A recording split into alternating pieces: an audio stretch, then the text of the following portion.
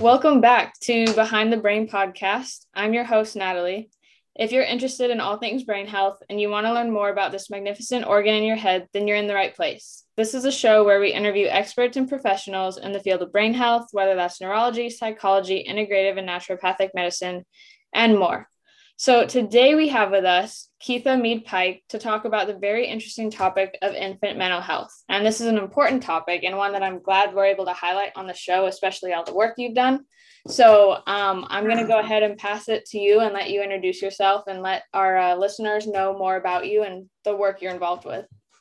Great. Thanks, Natalie. So I work in early intervention for the state of Idaho. I'm currently certified as an infant mental health specialist level 2, which means that I focus on the relationship and attachment between the caregiver and children that we serve. That's awesome. And so I guess just to kind of dive into it, and this might be a very hard question to answer, but for people who might not know, what is infant mental health? If you have kind of a definition you can go off of or something like that. Sure, absolutely. So I think I envision people probably think of it like as a baby laying on a couch talking to some therapist, but of course that's not what it is. Infant mental health is the study of children's social emotional development and the relationship and attachment they have with the primary caregiver, whether that be a parent or a foster parent, whoever's caring for them, family members, extended family members. So it's fascinating because there's so many levels to it. It's got a lot of different concepts and it's a very dynamic field. It sounds like it. So a little bit about what you do. Can you talk briefly about what early intervention is and how infant mental health plays into that? Yes, definitely. So early intervention is specifically working with children birth to 3 years old that have a risk or a delay in their development or a risk of delays, something that they may have a disability that they had at birth or birth trauma, something that maybe affects the way that they're developing and they're not on the same path as what we would expect. Our goal is to help them catch up to their peers in skills like motor skills and in communication skills and adaptive skills. So those developmental things that we monitor and target when we find a child's behind in that one area, that's, a big part of my job. But specifically, I like to look at that social emotional piece and when children have had trauma, maybe come from a hard place, I really try to pay attention to that and help caregivers regulate children that are dysregulated. So, for example, when children have had trauma, you often hear people say, well, kids are resilient and they get over it, they won't remember.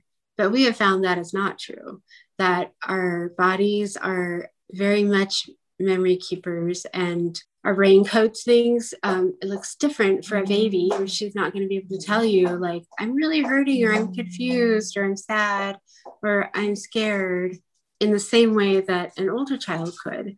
So we look at those needs that kind of emerge through behaviors that are atypical. An example might be a child that's been taken from their bio home and placed into a foster home setting. And they may have maladaptive behaviors in both homes, but we want to get them regulated and to a place where they can operate and grow and learn and stabilize them in those relationships around them. So when you were talking about what you just said in the trauma aspects, I think it's interesting because this definitely crossed my mind that, you have this tiny human, this baby who, is not fully developed, obviously, so they're cognitively not fully developed, so you kind of question like how much they're picking up on like what they're experiencing, what they're seeing. So when you think about trauma, and especially the way you were saying how new information is coming out about how the brains actually does store these kind of things even at such a young age, what impact does that have? And then like how important is like proper diagnosis, and then like being able to treat something like that in an infant who, like you said, can't say I'm having a hard time, this happened. So what challenge does that pose? Oh, yeah. Well, so when we started learning more about the brain and doing the brain mapping and understanding that memory starts at birth, it's implicit until about 30 months, so 2.5, then it becomes explicit. So that sense of well-being, that being cared for and cherished and delighted in, that should be a part of every child's experience. But if it's not, or if there are things where maybe some trauma is happening in the home or some drug abuse that is affecting a caregiver, the baby reads that as abandonment. So that feels, I'm sure, very much like something's different and I don't understand what it is, So when we think about infant mental health, there's so many variations of everybody's experience. I just look for things in a home that indicate that there's distress, maybe a baby that isn't being addressed when they're crying, and that's their only method of, telling someone they have a need that is unmet at that moment. So maybe I watch and see how the caregivers respond, and if they're understanding what that need is, helping them learn what developmental stages we should expect at each age, and how to get there with their baby. And sometimes it's nothing that the caregiver is doing wrong. It might be just an educational piece where they need to learn more about what's happening or what should be happening at each age. And sometimes it's just their own trauma that they've had from their own growing up years. So if you've never had a loving, safe relationship to grow up in, or you've been moved often to different caregivers, that would create a lot of holes in how children should be, how we could care for them. Yeah. Interesting. So I wouldn't say there's like a treatment that is ever going to fit anyone home. Like it's as varied as the experience, and it's so reliant on the capacity of the caregivers really to read the child and to be in attunement with him. So I think treatment is assessing what the issues are and coming up with strategies with the caregiver that would fit into their lifestyle. Like let's take an example of a family that's had trauma. Maybe they've had a baby's been removed from their bio parents and placed into a foster home. So the ways that might come up for the baby to express that change and that distress would be maybe excessive crying or clinginess or hypervigilance, or they are really looking around their environment, not sure what to expect. Things may not feel safe for them. They become dysregulated. You might see more tantruming behavior depending on their age, more fussiness, irritability, and I think I really like to talk to families about how they feel when those feelings come as an adult, and help them problem solve how to help the baby feel safe and secure at their age. So if I have a question, but I do want to ask you something first, because you've used this a few times. You've used the phrase like dysregulated. Yes. Can you kind of define what that is? Because to be honest, I'm not really sure. Of course, yes. Thank you. I try not to use jargon, but sometimes that happens. So dysregulation, actually, I've been regulation is probably an easier place to start. So regulation is when you feel your feelings, but you're not out of control. You're kind of going along in that homeostasis. So when a baby comes in the picture, they need a lot of help with this because they're dependent on adults for everything. So they are co-regulating. They're using an adult to regulate their emotions and their homeostasis. And then as they get older, they start using co-regulation skills, which is helping get from that place where they're sort of lost their minds and upset and out of control to that homeostasis where they're in control and able to express their needs in a more healthy way. And then self-regulation is when you can do that for yourself. You don't need another person to help you get to that homeostasis. You can think it through and figure out, so problem solve your day-to-day life. So that emotional state is always in flux. And I really like thinking about it, not just for young children, but for the whole age span. If you think about adults, as adults, we usually can manage our day-to-day life pretty well, but something happens and it throws us off our game, right? We're like, I can't think about anything else. I'm like super upset. I'm I might even have a panic attack. I might be like unsure of what to do next. We kind of get into that fight, flight, or freeze mode. And we might need someone, a friend or a spouse or another professional to help us get back to being co-regulate with them so we can get back to being self-regulated. I think it happens all the time. You have a bad morning and you need to kind of check in with someone. That's a form of co-regulation. Like, I just need to find a place that I can bring myself down from that heightened arousal and be able to think a little more clearly or have perspective or reframe this. So we do that with children at a much more frequent rate. So babies are exploring their environment and they're out there looking at things and touching things and tasting things, and something comes into their world, a dog that they don't know or something similar, and they immediately look to their caregiver for that reassurance or that interpretation of what this means. They usually will go to a parent and ask to be picked up and be close to them. And literally our own heart rate, breathing rate, and our calmness affects that child. So then those two systems start to calm down when the danger is fast, or heighten up if it's not fast, and help us get to safer ground. So that's how we do that for children, whether it's something that is perceived as unsafe or it is unsafe. They look to us and we look to care for them in those situations. That's really helpful to understand. And I think that's really important just for anyone in general to understand, not always in the context of a baby. Like, of course it is, but to understand just like human behavior in general. So yes, totally. Yeah. I use that a lot when I talk with families about,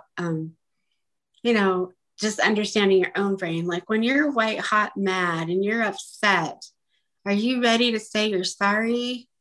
I know I'm not. I need some time to process. Yeah. And then I'll get there. But, we sometimes ask our little tiny 2-year-olds to do things that we can't do ourselves. So helping them find that calm, be able to talk about it and get some action steps together with the child, I think is a great approach. So I'm really intrigued, I guess, by the concept and responsibility of the caregiver. Like, it seems like when you're talking about it, it's like, oh my goodness, there's so much like on this person, right? So there's probably so many roles of the primary caregiver, but like, what are a few main ones that play role in regard to development? And is there like, well, I'll start there because I feel like there's a lot you can go into with that, but Yes, it's a big topic. The nice thing about having a baby and caring for a baby there's a lot of kickback to it. We're designed to do that. I mean, our bodies and our brains and our babies' bodies and brains are designed to function together. So it's a very, for a lot of people, most people, it's very natural.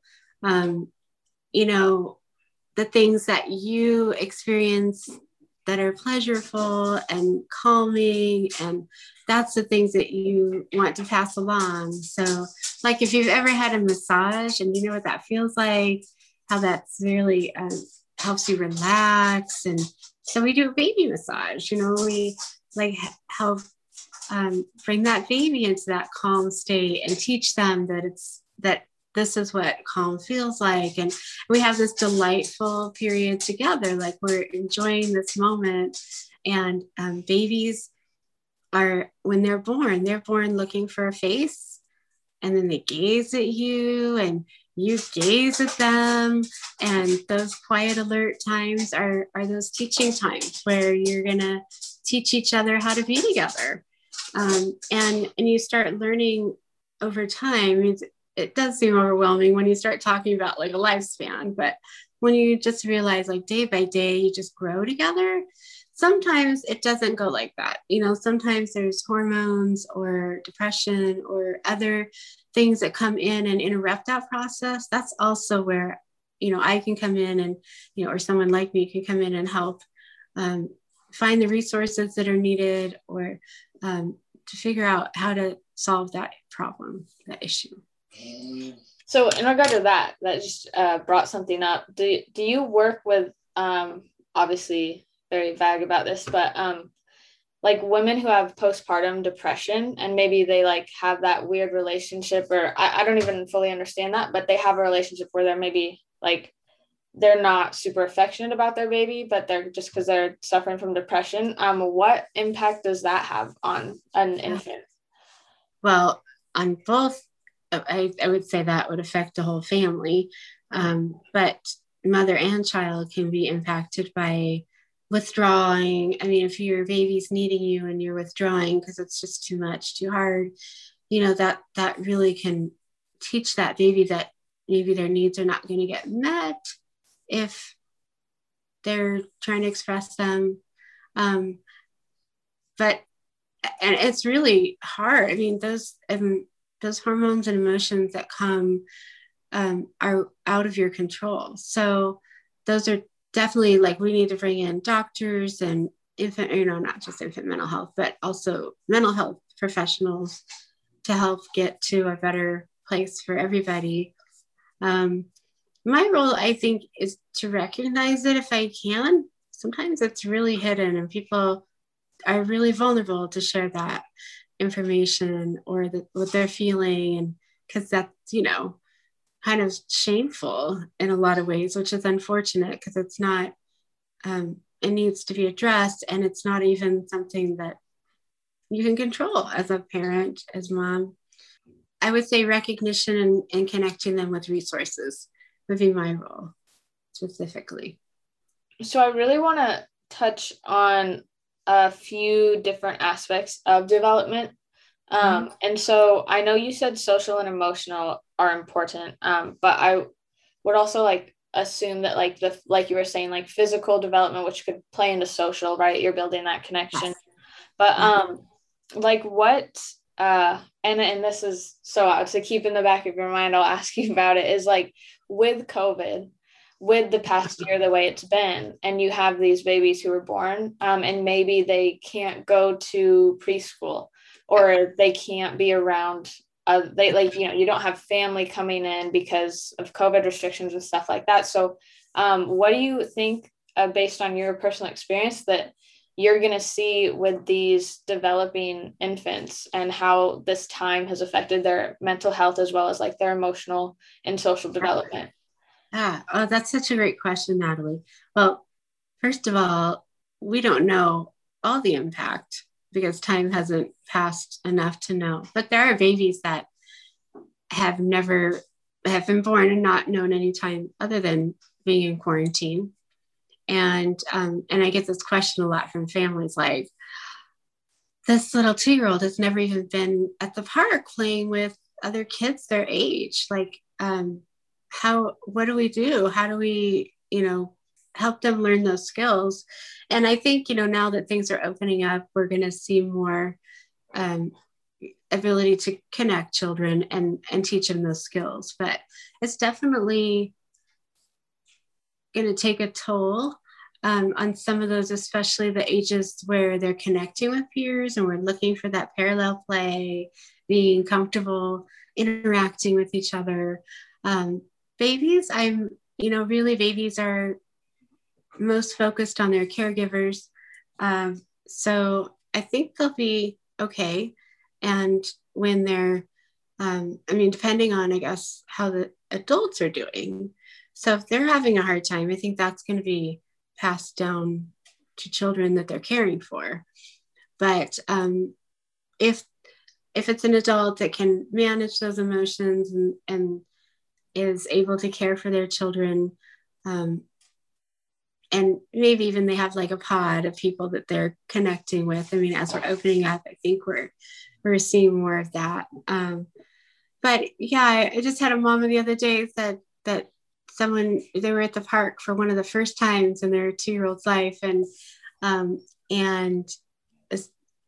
he just lashes out and hits people that get too close because that's his bubble. And so we were talking about like, how do we help him get comfortable with that? Like, it's okay for your friend to take turns with that toy or to use it right over here if you're here, so but over time I think we'll find more of how that's had an impact.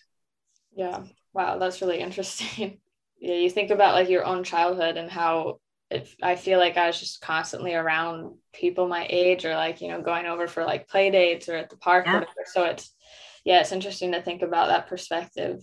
I guess when you think about the first 3 years of life and the development that happens there, like with motor, neuromuscular development, being able to just like grow and develop, that's like really critical and really important. And so what I think, personal opinion, people don't connect often is the impact the first few years of life have with that person being able to function as an adult.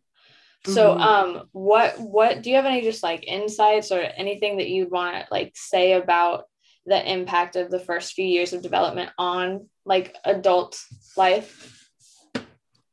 So I kind of think of those 3 years as foundational years. That's how I term it in my head. Like, these are foundational skills. Like, this is your base. So, we want to have children that have routines and stable expectations and their needs met, boundaries, those things that we just lay out for them. And so then they can build on that. So, that brain growth in the first 3 years is huge. It's just phenomenal. All those synapses that are connecting, making those pathways. And I think the more that we can get children out and exploring different kinds of opportunities and, places and seeing things and going to the barns at the fair and seeing the animals and learning about their world around them. I think the more prepared they are as they get into those older children years and their teen years and their adult years. But really, the reason that I focus on social emotional is those are the skills that get you through everything. So, if you think about how many really bright people are in the world, but they can't hold a job because they can't get along with others, that's pretty detrimental. So that's, I think, one of the most key things. But of course, all development, we want kids to be on track and being able to keep up with their peers and not in remedial programs at school or anything we can do to support them early, I think is an advantage for the child. That's really, I like the point you made about the, social and emotional development, because I didn't even think about that, but it's like really true how, you have to be able to socialize and have communication skills and be able to interact with other people. So, yep, that's really true. Very interesting. What really got you motivated about this kind of stuff? I was thinking about that. Actually, I've always loved kids, so that was kind of a natural field for me to gravitate to. And I just enjoyed watching them, but I really like analyzing them. And people in general, probably human behavior is fascinating to me. But so I sort of stumbled into early mental health, and it really came from my love of attachment and learning about how babies get connected to other people and to their caregivers.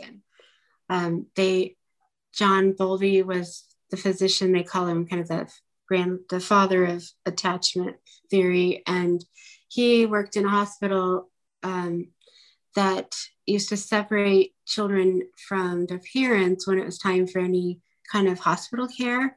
They were really big into being antiseptic, or everything very clean, and so that no germs could enter in the body and keep us safe.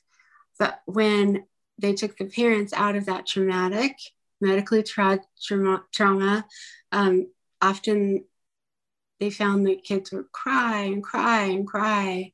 But when they had visiting hours on the weekends, we would see children just shut down and wouldn't cry, but they wouldn't connect either.